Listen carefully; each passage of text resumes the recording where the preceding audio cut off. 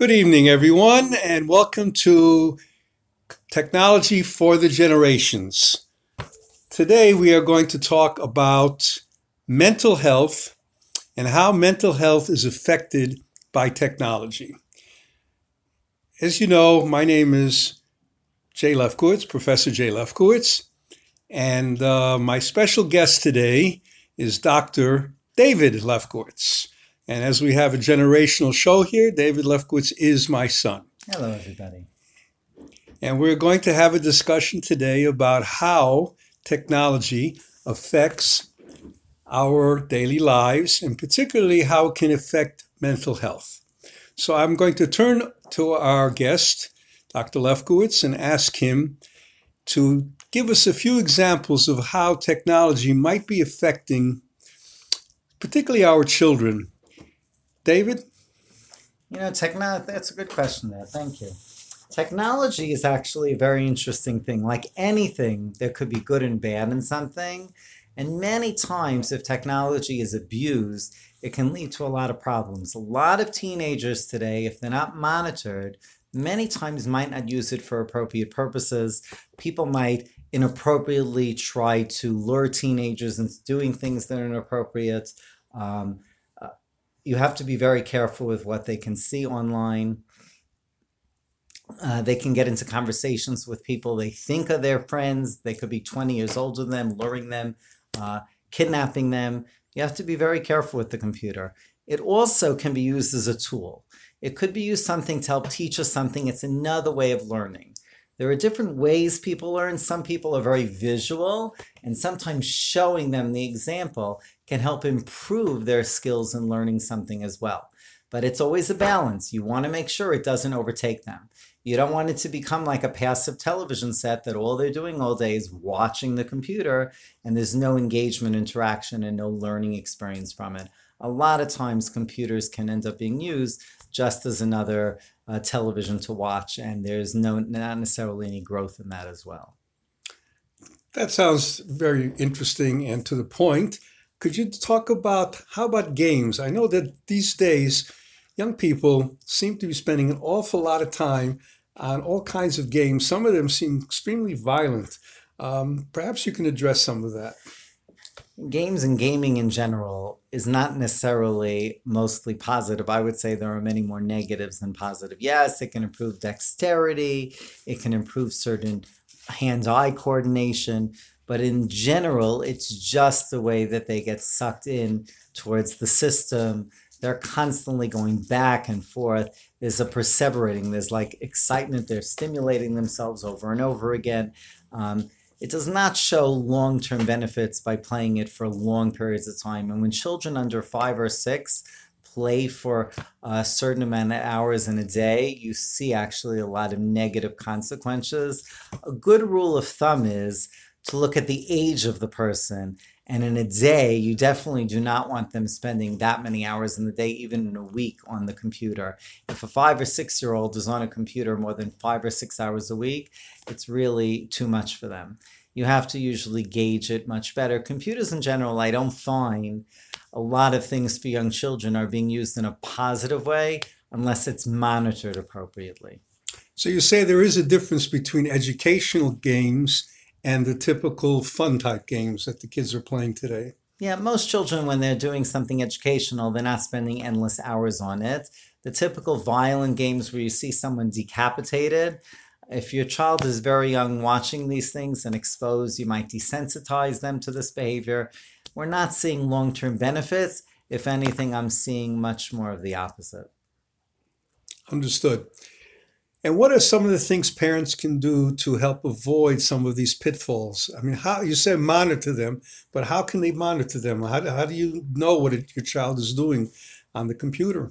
Usually I find a good thing is to put it in the family room so people can watch, or periodically check on them, see what they're doing, see their history of what they're up to also, see what type things they do, and randomly check on them to see what they're doing. Even when you do this, they might be actually just passively taking in information. At best, that's nonsensical. At worst, it could be damaging. But at least you try to limit the behavior. Don't let them on it constantly. And when they're watching it, see what they're watching and even ask them questions about it, interact with them. Don't just let them passively take it all in. Many times you'll see a lot of the stuff is really not beneficial, not educational, and you want to limit that usage as such. Fine. And can you give advice to, well, let me ask you this. If we're dealing, which is the most dangerous age group that we're dealing with when we're talking about young people and computer technology? It's a very good question. I don't know if there's one particular age group that it's the most damaging. Children under 7 usually are very impressionable, but they're not as inclined to get involved so much with it. Most of the time you could be on top of them. 7 to 11-year-olds, I find, are the most vulnerable towards this population. If you end up getting them on information that an 18-year-old would normally watch, they really are not going to know how to monitor and navigate the computer world well. So I would keep an eye on your 7 to 11-year-old. Yes, the preteen and teen, of course, but at least there's a little bit more of coping skills and knowing how to handle it a little bit better. Navigating the computer world may be better than we know as our generation as we're older. People in their 20s, 30s, 40s, and 50s and beyond probably don't know as much as the preteen or teenager. So you definitely have to be careful there as well. But I think the 7 to 11-year-old are most vulnerable towards predators. Okay. Moving away from games, there's a very serious concern that there are many inappropriate areas on the internet, on technology today, where people really have access to very objectionable material. Very, very divided. I don't want to be more specific than that, but I think we all understand what I'm trying to say. First question I have, can that material be detrimental to an impressionable young person's health? And in addition to that, is there anything we can do to make sure that that's being carefully monitored and protected against? The 7 to 11-year-old definitely is very vulnerable to this type of objectionable adult type material or interaction with adults that could be inappropriate, luring them to inappropriate places. You have to be very careful with this population. There are filters available for the computer. There are also ways of monitoring your children on the computer. There are certain ways of checking what sites they've been to make sure they're not lured into more malicious type of or inappropriate behavior for children as well. So yes, it can be a very dangerous world, the web, but it also can be a wonderful world, the web too. There could be fascinating things as long as it's done in a monitoring and appropriate way that can help them grow as people. But I find many times the opposite does occur, especially in homes that you see are neglectful in general. It might transfer over to the computer as well. The computer opens up more opportunities for children to get lured in, meeting someone and rendezvousing in a certain place, or objectionable adult type material as well, they can have easy access to. So definitely monitoring their behavior. You can check a history of where they've been as well, and limiting their usage. They should not be on it endlessly all day long. We've had some children, if they have Sunday off, have shown they've been on 8+ hours in a day, and that definitely is quite problematic. Understood. Since you brought up the idea of filtering and checking history, and that's more from the technology end, I think I would like to deal with that myself just for a moment. Please. And I think it's very important, it's incumbent upon parents to be able to check and track where and which websites their children have been accessing. And they should be aware of the fact that it's really a very easy thing to do. You can check history, and you can actually go in and it's very simple, but it's something you have to learn. Somebody has to teach you how to do this. You can even go on the internet and they'll show you. If not, though, you're welcome to contact us and we'll be happy to give you those instructions, that information. But it's a very, very important tool for parents to have, to be able to go and just quickly bring down the history and take a look at the various websites their children are attending. And frankly, if they're not sure what the website's all about, to actually go visit the website and just see exactly what their children are dealing with and what's available at that time. That's one thing they should be aware of. The other thing they should be aware of, and again, Dr. Lefkowitz mentioned it, there are filtering programs.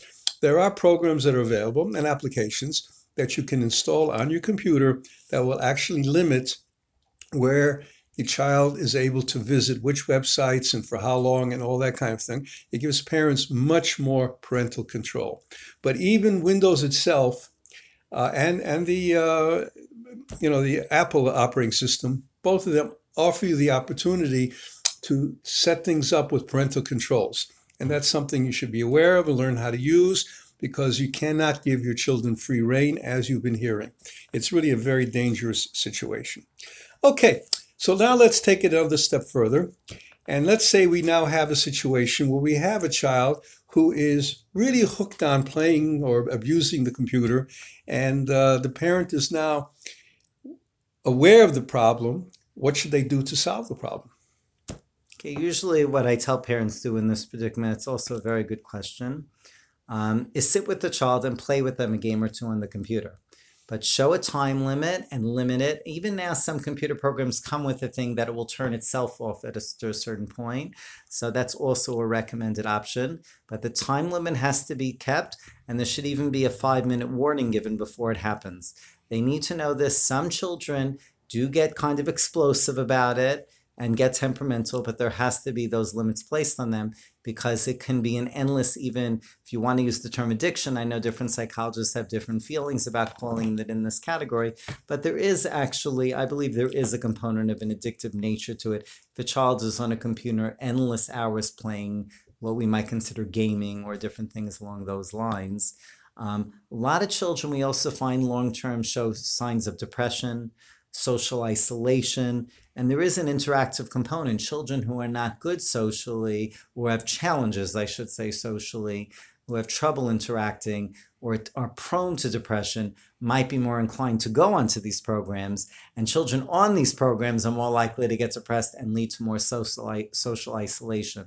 So there's definitely, each thing has an effect on the other. And it is problematic. So you are actually exacerbating the problem or increasing the cycle of, or spiraling this troubling behavior. So you definitely wanted to monitor the behavior, interact with them, and limit the amount of time that they have the opportunity to do gaming type of situations. And if a child is clearly addicted, we'll use that word, to whatever game or computer activity they're dealing with, do you have any suggestions how that addiction can be handled, can be dealt with, can be broken?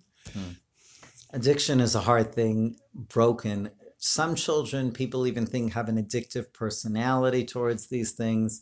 You might want to space out the amount of time. You can tell them, okay, you can go on the computer for 20 minutes, but then for the next 2 hours, we have a certain schedule. We're going to do homework, maybe we'll play ball, have supper, whatever it might be, and then allow another 20 minutes if those 2 hours are spent that way. And that could be the limit for the day. Sometimes I find that juggling could be helpful. These children, it's not so simple. There's not one fast solution. Every one of my patients that deal with these type of things, every person I know, tells me it's a big challenge. It's not something that could be dealt with overnight. There are different things we have to custom tailor it for that person. But definitely the idea of monitoring, limiting the amount of time, and even making different activities happen between usages. Very good. Now let's go to adults. Okay, we're talking about real adults who are working, married, whatever, family-oriented adults who, again, can get addicted to the use of the computer. What should they watch out for? What are the telltale signs that an adult should realize about themselves that they are, in fact, becoming addicted to the computer? It's a very good question. The computer is a fine line, because some people work in the field of computers, so they're always taking the computer with them. And even if they're not, everyone has to check their email constantly.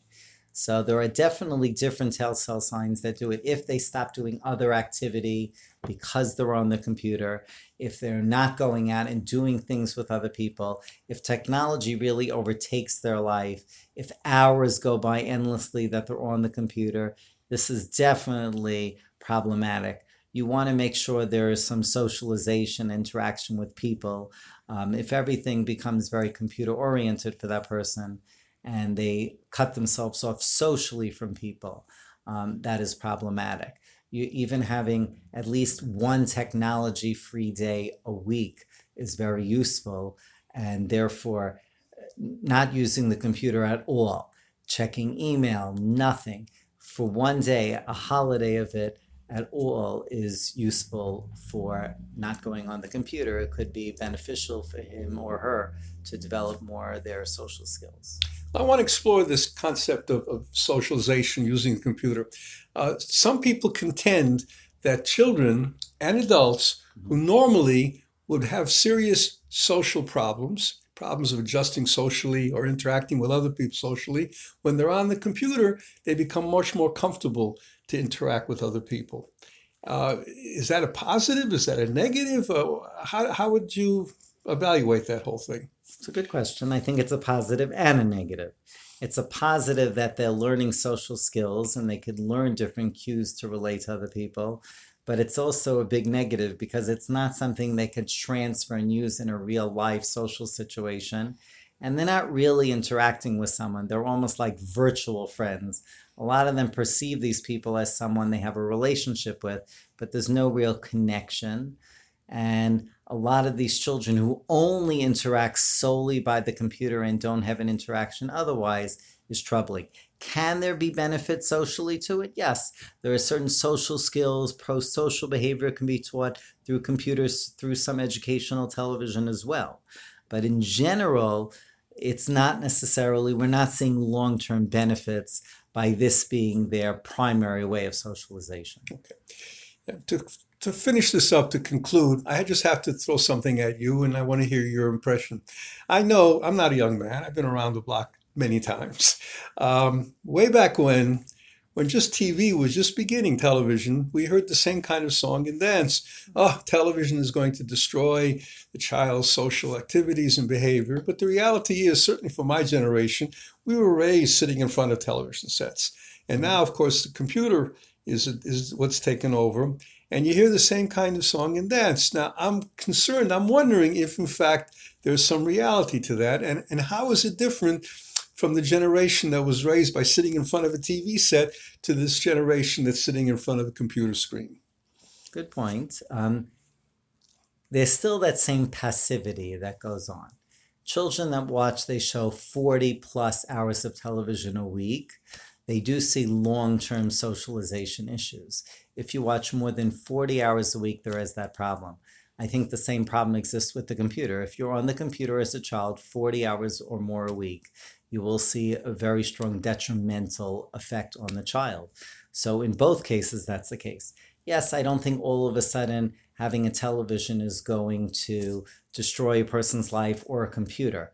But the types of things that are on today, even compared to your generation, that's on television, is probably grossly inappropriate for children. And the stuff they're willing to air today doesn't even have a moral message. The message today is more about the cheap laugh.